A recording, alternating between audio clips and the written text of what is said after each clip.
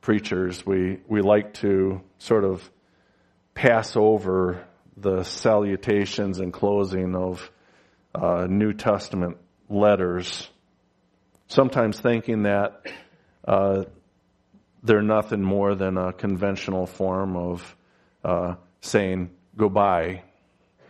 But what is missed often is that there's oftentimes very meaningful spiritual truth. And I know as I closed the preaching of the first epistle of Peter, I got to the last section, and I was not sure whether or not I was going to include the last couple verses, but I thought there was so much in the verses prior, I thought that I had to preach that separately, and I'm very grateful I did, because there were some incredible, meaningful nuggets and priceless gems that were actually in those last couple verses. So often we end up thinking that these letters, as they begin and as they end, it's little more than the same as when we answer hello, when we answer our phones. But that couldn't be further from the truth. Because if we regarded them as we should, we would find that they enrich our spiritual lives and really round out our experience with a greater depth and knowledge of the Word of God. But you see, today often in the world of churches, the church growth movement seems to be viewed as more significant and more important than any other single factor in the church's existence. And like I've said before, when I meet with people or they find out that I'm a pastor, the first thing that they ask me is, how many people go to your church? And it seems to never fail. That's what it is. And they see significance of truth based on how many people attend. That's not true. But at the same time, we need to make sure that we don't adopt a smaller is better attitude either. No one can read the book of Acts with an open mind and come to that kind of conclusion. The more significant factor in the book of Acts is that the greater numbers and deeper faith really should go hand in hand. And so when a church boasts of great numbers, they normally need to just replace and constantly work at getting new people to replace the people that quietly go out the back door. And it seems as though most of the time the depth of faith is really not a factor in the church's program. And so you have these megachurch pastors hosting seminars on church growth, factors that build up spiritual depth and growth in faith are put aside so that they can have sermons and seminars on growth and numbers. And if you look at the dominant themes of these seminars, the chief end of these churches seems to be just to grow larger. Any other objective view is considered secondary to that. Now, this view faces a rather questionable standing when compared with the New Testament teaching and the church's chief objective and purpose. And most churches, especially in the Reformed tradition, the catechisms all begin with the same question. The Westminster Greater Catechism, the first question is, what is the chief and highest end of man? And the answer is, a man's chief and highest end is to glorify God and fully to enjoy Him forever. That should be our goal. But the 21st century church, especially the Western church, pays sort of superficial lip service to that theme. And they really start to neglect its priorities of giving God the glory. Actually, the shallowness of contemporary Western Christianity ends up having a very pathetic pattern of just bringing in people, getting them to think highly of the church or the pastor. Not how is he teaching us? Is he giving us food that is spiritual nourishment for our growth? And I think we see that it's following the European pattern of Christianity. In most European countries today, despite their rich Christian heritage, Christianity is mainly just tolerated as a marginal and irrelevant factor in the greater culture. Our country is really not that far behind that. Even though the European countries have such rich heritage, the only way that Christians will ever regain their former honor in our culture is for us to return to the biblical roots and purpose of the church, and that's to glorify God. All the factors of commitment and conduct that make this objective possible is the only strategy that will restore the robust and relevant Christianity to this culture.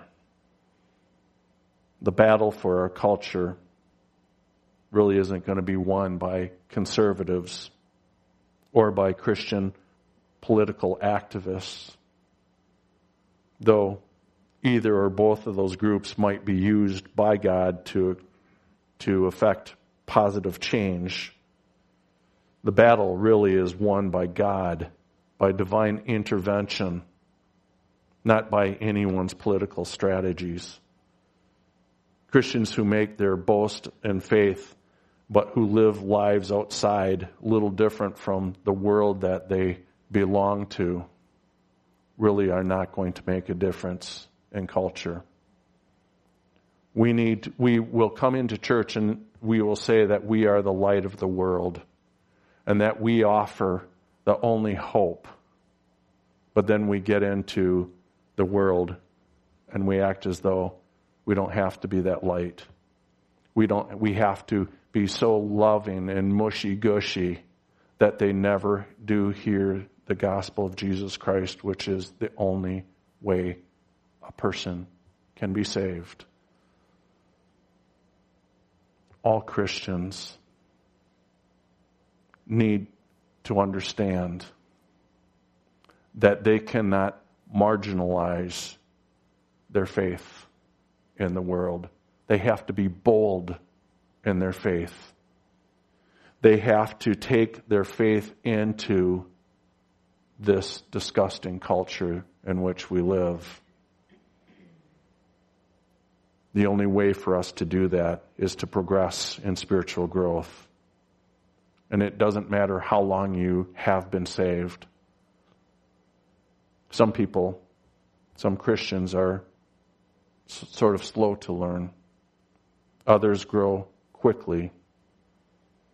But the main thing is that you desire to be more and more like your Savior, Jesus Christ. Become conformed to the image of Him. And the master key to that spiritual growth is the glory of God. Christians grow most when their focus on living is for the glory of God. Confessing our sins is an expression of humility. And that's a major key to spiritual growth. But that's very difficult to do. It's hard to admit our sinful behavior. And so many people end up holding up the pastor as if he has come to this point of sinlessness, and so therefore that he can live that sinless life and I can go about doing what I want because I'm not a pastor. It's true that the community may look at me more than they look at you. But think of the effect of if they looked at you and they saw a person who was fully devoted to the glory of God.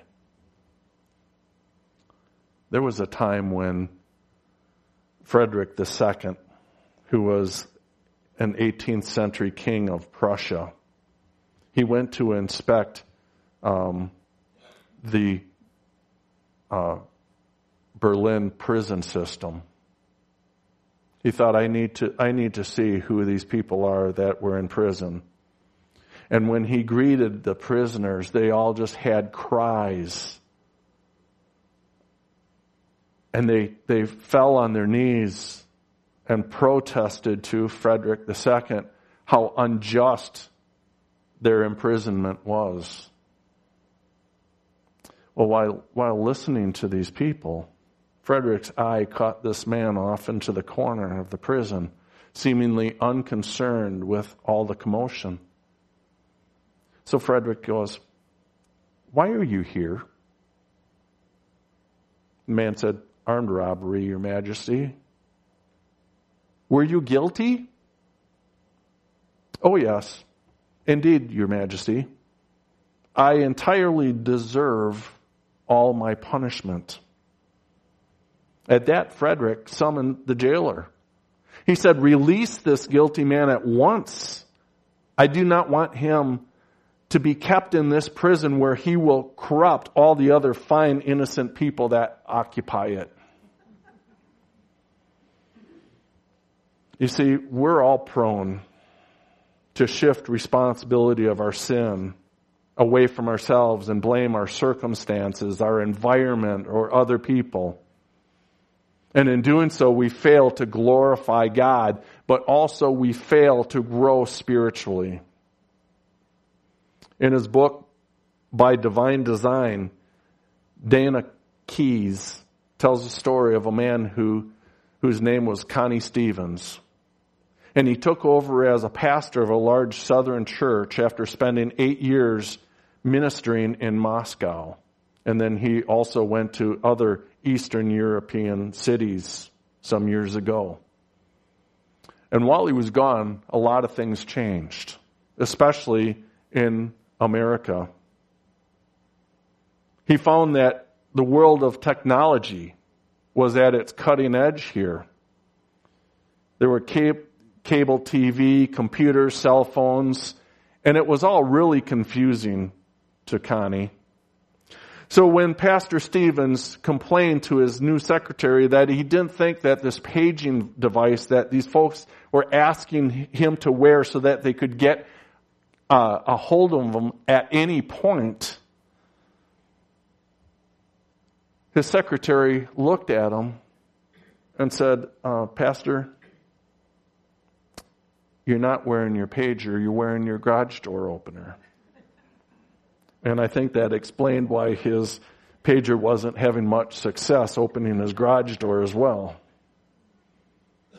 But you see, Pastor Stevens had all the tools. He just needed a little good information on how to use them. Christians today have all the tools for spiritual growth. We just need a little information on how to use them. All the information and tools that God has given us for our growth. And so it's my intention this morning to give you some information so that you might grow spiritually. So let's go ahead and turn to our text for this morning. It's the final 2 verses of 2 Peter chapter 3. We'll look at verses 17 and 18.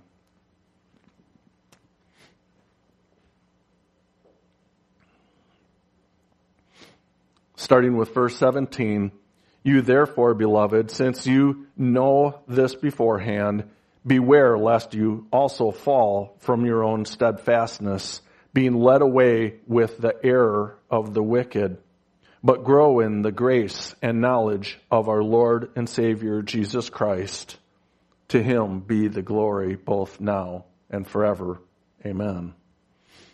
Now we think that we can all see that the proposition Peter's second epistle is that if you grow in knowledge, you will have less danger of falling away. And in this epistle, Peter tells us both how to grow in knowledge of Christ and also warned us about the threats to that knowledge of Christ. He hits both of these themes one last time as he closes this letter. And he does this by telling us how high the stakes are. If you do not grow in knowing Christ, you will fall away. And you won't want to do that. Because Jesus deserves all worship, glory, and honor due him to the day of eternity. I'd like first for you to look back at verse 17 of our text, and we can see where he repeats this tone of this final challenge. It's gentle, it's loving, but it's urgent. Peter repeats the word beloved. He actually does that 5 times in this epistle. And that should really jump off the page for us, setting in our hearts the tone of this exhortation of Peter's. He starts off verse 17 by saying, therefore, you therefore, beloved, knowing this beforehand. Knowing what? Well, knowing that there will always be the ignorant and unstable who twist Scripture to their own eternal destruction. And so he says, be on guard so that you do not be carried away with the error of lawless people and fall from your own stability. Again, Peter is talking to Christians. He's talking to the beloved. What kind of Christian is Peter talking to? He's talking to stable Christians. Well, how is it then that we as stable Christians maintain that stability until Christ comes? As stable Christians, how do we avoid ever being carried away with the error of lawless people to our own eternal destruction? Well, we do this by heeding this gracious warning of Scripture. We do this by coming to church every week to be reminded and instructed in the true gospel and the whole gospel. We do this by always taking with the utmost seriousness the closing words of Peter. You therefore, beloved, knowing this beforehand. What's beforehand? What did he know beforehand? Knowing the Scripture. We can see in verse 16, as we looked at this last week, that Peter is equating Paul's writings with Scripture. Because he says, talking about Paul's writing, he uses the term other Scriptures. So he's lumping them, Paul's writings, with other Scriptures. And Scripture is a term found in the Bible 50 times. And it's never ever used for anything other than the books of the Old and New Testament. And by this time that 2 Peter is written, all of Paul's epistles, which we have in our Bible, were written. And so the early church had already received Paul's epistles as inspired Scripture. And because that illustration that we see there, we can have confidence in the canon of Scripture that these first century believers and apostles saw that these were truly part of the New Testament. These books were written while the apostles were still alive, and they were already recognized as inspired Scripture. And so as we saw last week, it says that some passages of Scripture were difficult. But one thing it doesn't say is that they are impossible to understand. They are impossible for some people, the natural man. Spiritual things are spiritually discerned. So the natural man cannot grasp the truth that these scriptures teach. And again, this isn't teaching that some scriptures are impossible to understand. But there are difficult passages in Scripture. And so therefore we must rely on the Holy Spirit to guide and inform our study. And when we come to difficult passages of Scripture, we need to be on guard against our natural inclinations.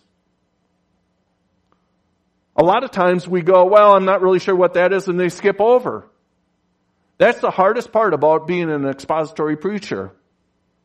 I know that when I preach certain verses, it's going to affect certain people very clearly. But I'm not here to preach to you folks so that you end up going, whew, thank you, Brendan, for skipping over that tough verse. I guess I sort of come prepared for the rocks and the rotten fruit. And I think any pastor needs to do that, is to say, you know what? I am here not to write the mail, but to deliver it. And so we need to end up making sure that we don't skip over those difficult passages or just really quickly adopt a position and then move on. We all have a responsibility to carefully study the Bible and what it says and what it means. We should actually emulate the Bereans. We can read about that in Acts 17:11, where they were more noble than the Thessalonians. And they searched to see if what the Apostle Paul was saying was true. But we also need to patiently wait on the guidance of the Holy Spirit as we compare Scripture with Scripture, humbly seeking to discern the truth. This applies when we instruct others in the truth of God. Maturing Christians are to be established and stable in the truth, and this is a work of God. But God does use other believers to help in this process of maturing in faith. But we must remember it is a work of God. And so you may have a firm grasp on some truth, and you may be able to help a brother or sister who's struggling with that. You may help them understand it. And by all means, you should seek to help them in this difficulty. But you need to be patient with them, relying on the Word of God to convince them, not your arguments. Because here's the great danger. You may be able to convince them of the truth. You actually may be able to convince them quickly with your arguments. But if they are not convinced through Scripture, seeing all of Scripture together, they still may be unstable. They still may be in danger of twisting the Word of God. The Scripture that we all hold in our hand is an incredible gift of God. We are blessed because we live in a time where we have access to the written Word of God in our own language, and we can read it for ourselves. This is incredible. I once read a story of a Christian who was in a Nazi prisoner of war camp. And the commanding officer of that camp knew that this man was a Christian. And so he gave this man the job of cleaning the toilets. Not only that, this Nazi officer decided he would take and use the pages of Scripture as toilet paper. And he would make sure that he threw it in the basket so that this Christian would see that. And we think that is absolutely disgusting and horrible. But do you know what that prisoner did? He took those pages and washed them. And he praised God that he had the Word of God through some person's ignorance. That is amazing. That precious Word of God. The Word of God was given with our salvation in mind. The Word of God was given with our growth in mind. As a matter of fact, if you'd please turn to Romans chapter 10.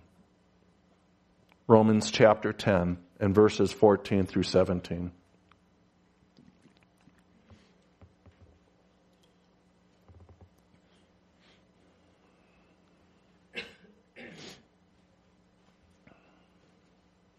Starting with verse 14. Then how shall they call on him in whom they have not believed? And how shall they believe in him of whom they have not heard? And how shall they hear without a preacher? And how shall they preach unless they are sent? As it is written, how beautiful are the feet of those who preach the gospel of peace, who bring glad tidings of good things. But they have not all obeyed the gospel. For Isaiah says, Lord, who has believed our report? So then faith comes by hearing, and hearing by the word of God. Faith comes by hearing, and hearing by the word of God. If you would please turn to 2 Timothy chapter 3. And we'll start with verse 10 and go through 17. 2 Timothy chapter 3.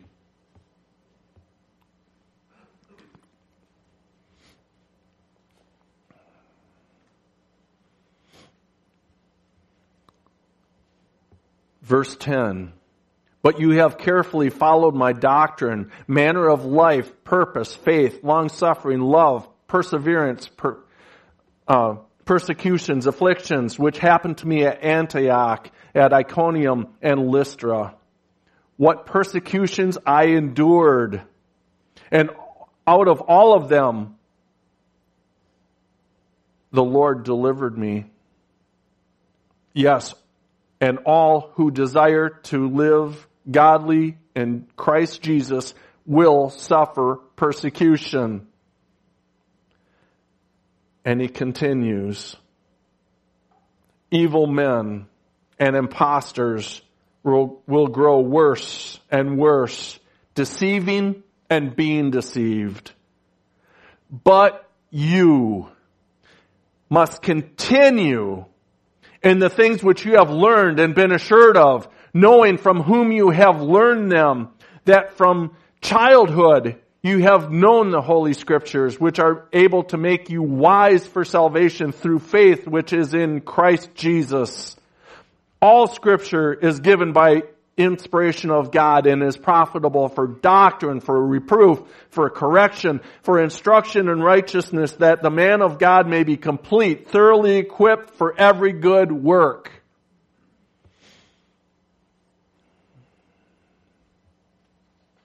And John 20:31 says, these are written that you may believe that Jesus is the Christ, the Son of God, and that believing you may have life in His name.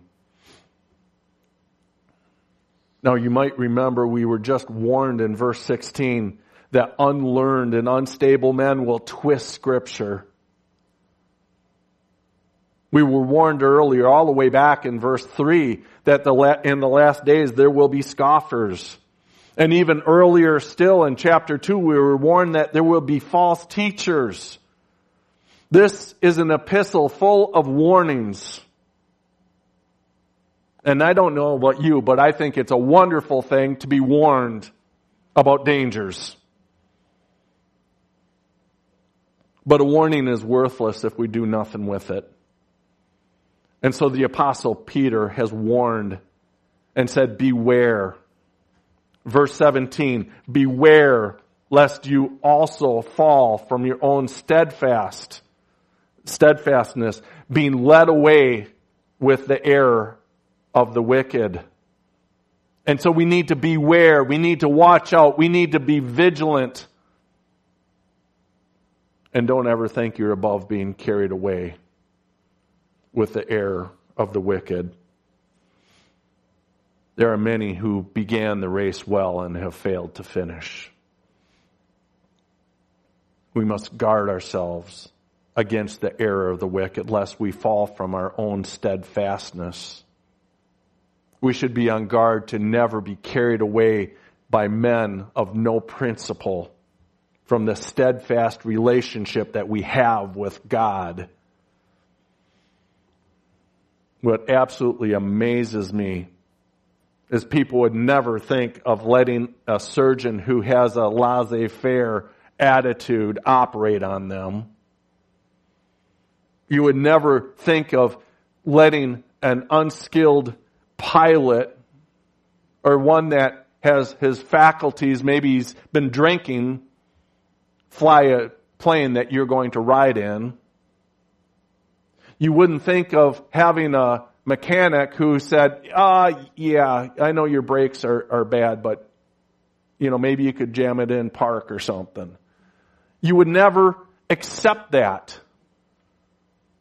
And yet, there are people who go to churches who sit under undisciplined and callous people who ramble behind the pulpit, who have no integrity, no principles, and who will never teach the straight truth of the Bible.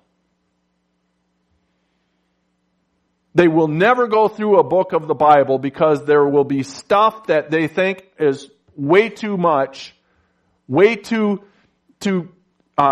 tough to preach through. So they go jumping around. And they have these topical sermons on how to have a better marriage, how to get along with your coworkers. I'll tell you what.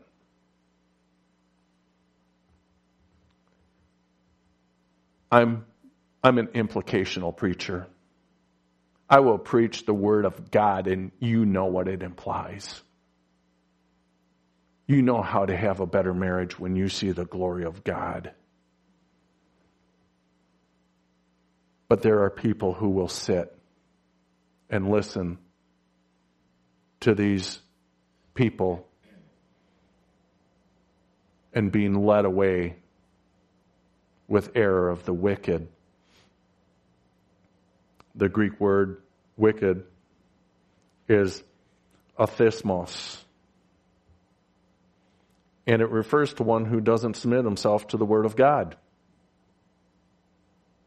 He has his own priorities. He's there for a job. He's there to make people like him.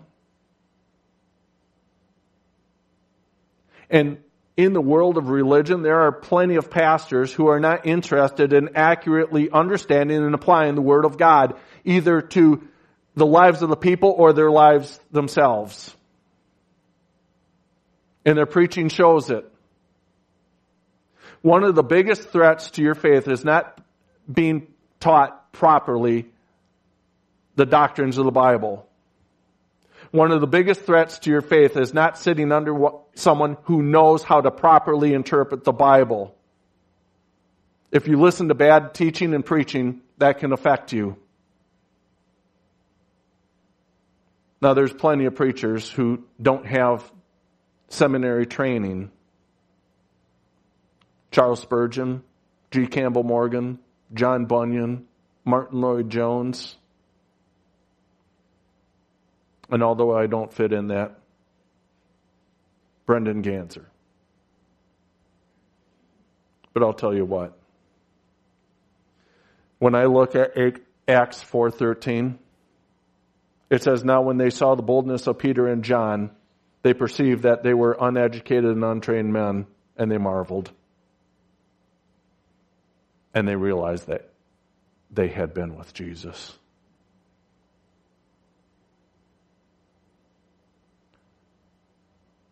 A pastor who doesn't tremble in the pulpit is not one that you don't want to sit under. You want a man who is up there, his knees are shaking, and he goes, I have to get this right. I cannot just preach what sounds good. We need to keep our eyes fixed on Jesus, and we need to carefully understand the Word of God so that we can maintain our steadfastness and faith all the way through this world. And we have to remember, we all start out as students. Students aren't scholars, but even scholars learn and glean from others. I am amazed that when I sit there and I listen to John MacArthur or R.C. Sproul or some of the other men, they will say that they must study so that they can get it right. Those men never sit back and say, I've got it. I learned it. Need to study. When we talk about the doctrine and clarity of Scripture, we need to understand that even the most basic and fundamental truths need to be gone over and over again so that we can handle all things appropriately. We do need teachers, and it takes time. This is a big book, and you don't have to have a PhD to study and learn and know the Bible, but a teacher can help. The New Testament realizes, along with us, that we can be led astray by false teachers. But our own stability is a defense against this. And that's what our text talks about this morning. It doesn't talk about how fast we need to learn it. It says what you learn, you need to learn well. And what you learn, you need to apply. You need to be obedient in trusting the things that you're sure of. And that's why it's so important to be in a community of solid, strong, steadfast believers. When we have a Bible-saturated church, we move and grow in grace. We move and grow in knowledge. Our minds become saturated with Scripture. The Apostle Paul says in Romans 12:1-2, I beseech you, therefore, brethren, by the mercies of God, that you present your bodies a living sacrifice, holy and acceptable, which is your reasonable service. And do not be conformed to this world, but be transformed by the renewing of your mind, that you may prove what is good and acceptable and perfect will of God. There is a connection between the way you live and the way you speak. You can sit there and talk all the biblical chin boogie you want. But what proves is your life, your manner of life. What better thing do you have to spend your time on? We should be so thankful to God, who clearly reveals in His Word how to have one's sins forgiven, how to have eternal life, how to live a life that's pleasing to Him. And this doctrine is so important because the clarity of Scripture is denied by every false theology and false doctrine out there with all these people thinking, well, you know what? You can't learn the Bible because it takes a priest or it takes a cult founder or you have to have this inner light to be able to do that. No, you don't. You can understand Scripture by putting your nose in it and allowing the Holy Spirit to guide you. Now, I'm glad you listen to my sermons. I do want to help you in that. But I want to drive you to your knees and to the pages of Scripture so you learn to love, read, and study the Word of God. You were born again by the will of God, through the Word of God, because of the work of Jesus Christ. The Bible helps us to live for Christ and win others for Christ. The Bible helps us to edify our brothers and sisters in Christ. You can learn and live Scripture. The Apostle Paul knew this. He says to live as Christ, to die as gain. Have you ever considered what that is? To live is Christ, and to die is gain. And so verse 18 of our text, it talks about continuing and growing. It says, but grow in the grace and knowledge of our Lord and Savior Jesus Christ. To Him be the glory both now and forever. Amen. It's easy to see how verses 17 and 18 are connected.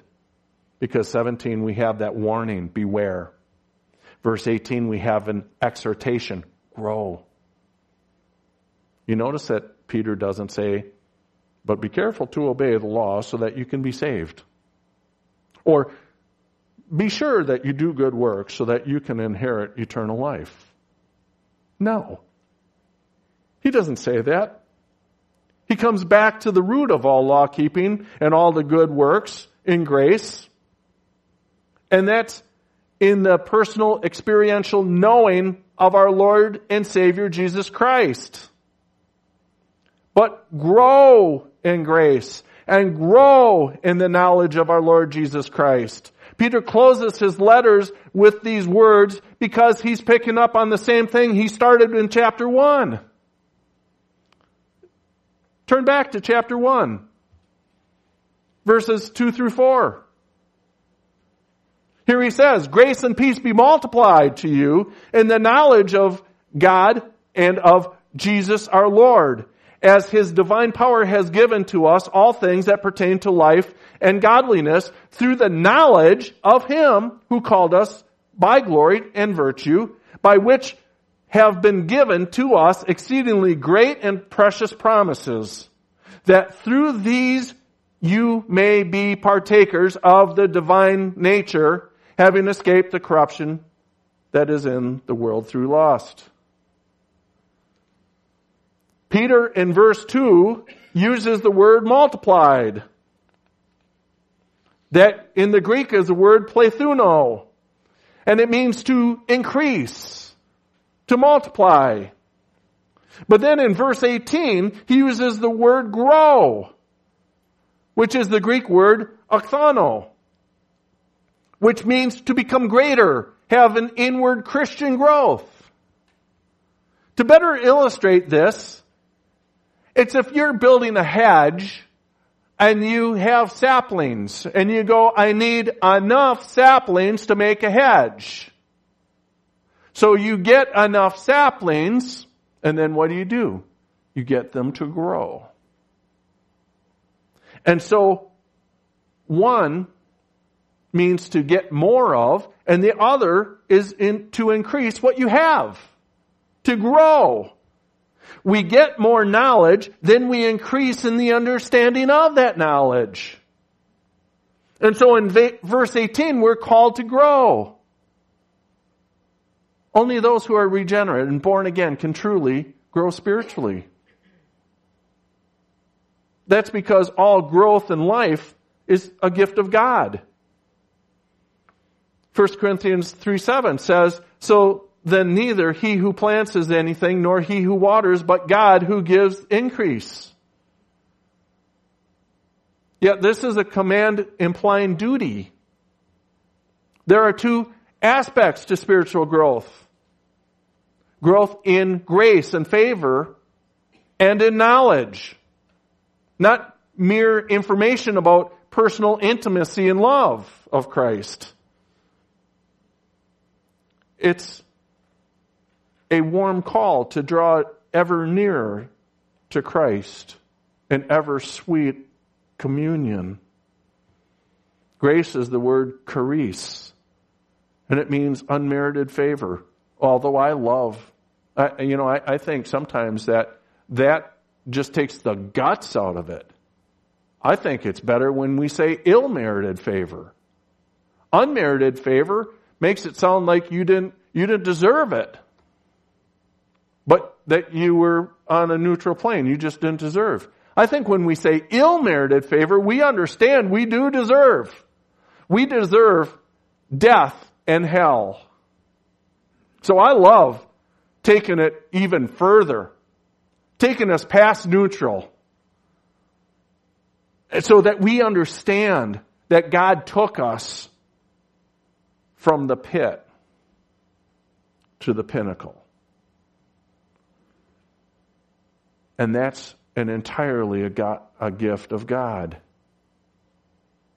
And yet, believers are exhorted to grow in it, to nurture it, to be strengthened by it. Let me tell you, grace is not static.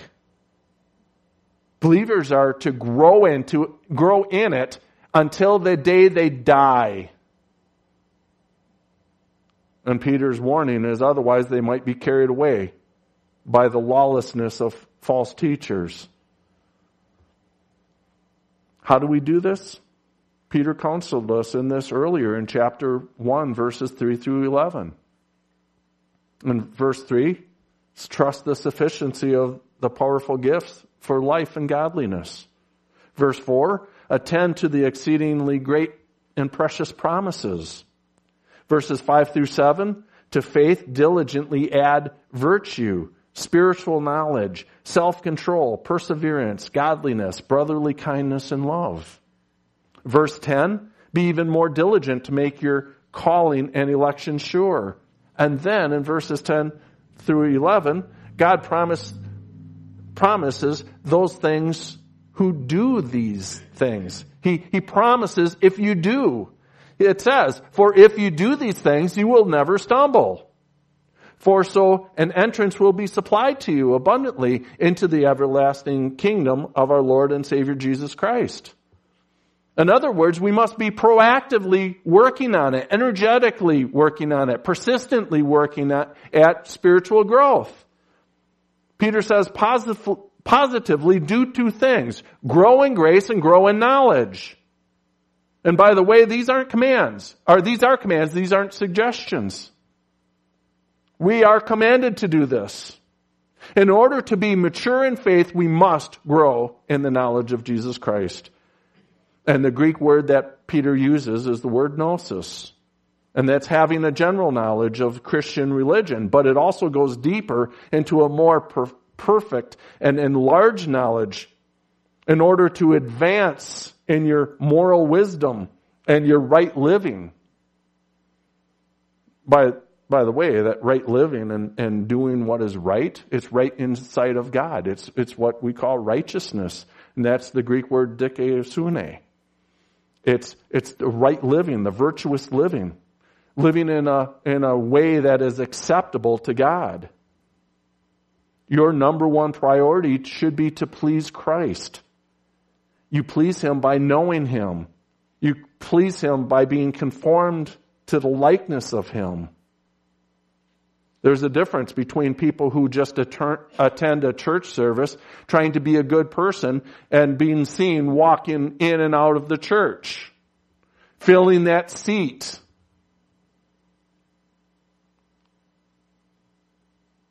The true Christian are those who come in seeking to glorify God, responding by faith in what God has already done for you. The first magnifies the ability of people to be self-disciplined and use some humanly innate willpower. The second is to make Christ look magnificent. Our obedience to the commands of Scripture is nothing more than a humble and joyful response to us hoping and trusting in the work of Jesus Christ. But none of that would have happened if we would not grow in grace and knowledge, so that we could first understand what all Jesus has done for us, and secondly, grow in grace and knowledge so we could put all these pieces together. Growing in both grace and knowledge is a community effort. We can't do it alone. We can't grow alone. We can't grow by using humanly engineered tools. People who go their own way or do it their own way are not growing. They're rebels. So if you're going to grow, it's by humbling ourselves. It's by coming together. And that's why communion is so wonderful. Because we come together as sinners saved by grace, confessing our sin, knowing that as you confess your sin, the person next to you is doing the same thing. That is such a great means of grace. You know, if we just knew a fraction of the future that God's making for us, if we could just begin to believe that all our deepest longings will be satisfied, that every good affection that we have will soar, that every proper relationship will be restored forever, and all pain and frustration and ugliness will vanish forever. If we could just believe what no eye has seen, nor ear heard, nor heart of man conceived, what God has prepared for those who love Him, our hearts would be free from the greed and fears and lust of this world. We would escape from the corruption of this world and become partakers of the divine nature. The threat to the knowledge of Christ is real, and it's extreme. And it can be summed up as people within the church who have assimilated to a secular age and deny a holy presence of Christ, the holy presence of God the Creator. The modern day church is often a threat to the knowledge of Christ. Because to know Christ is to know Him as the one who has decisively intervened throughout history. He has decisively intervened in each of our lives.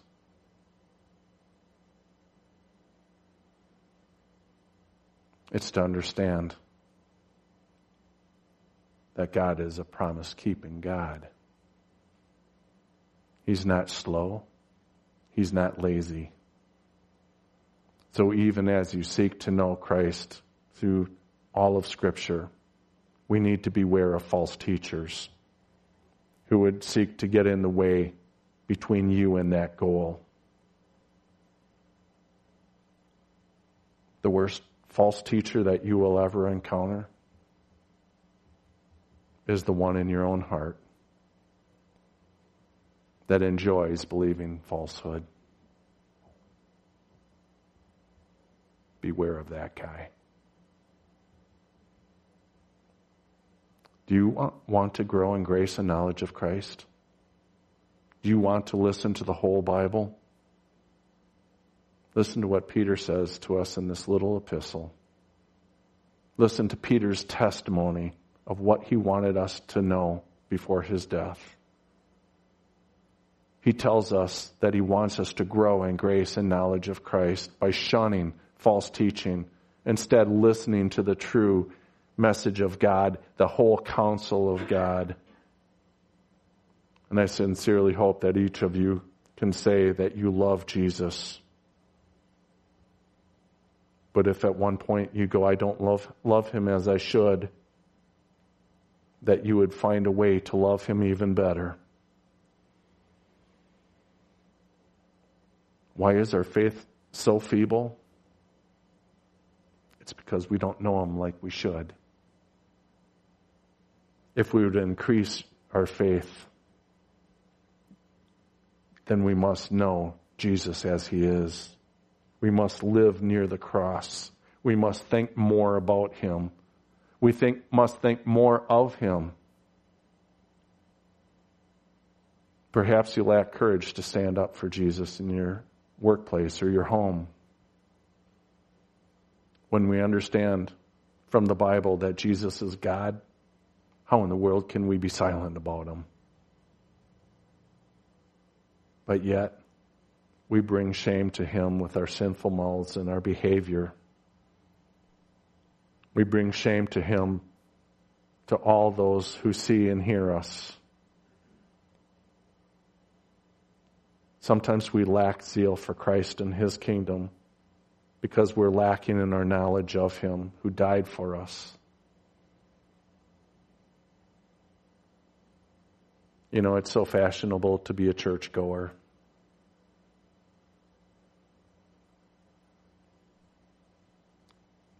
It should be fashionable to be a Christ follower.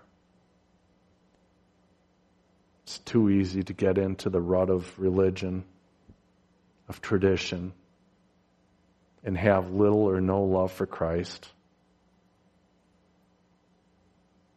To not have the zeal for him that we should have, to acknowledge him for all he is. And may God in his great mercy cause each of us to grow in love and grace and knowledge of our Lord Jesus Christ. May he be pleased to have patience with us until we learn, get through our thick heads, and bring us to our knees. Bring us to our knees before our Christ and our Lord and our King. May his kingdom grow and his people exalt him with their words and their deeds. Let's do that day by day, week by week, year by year.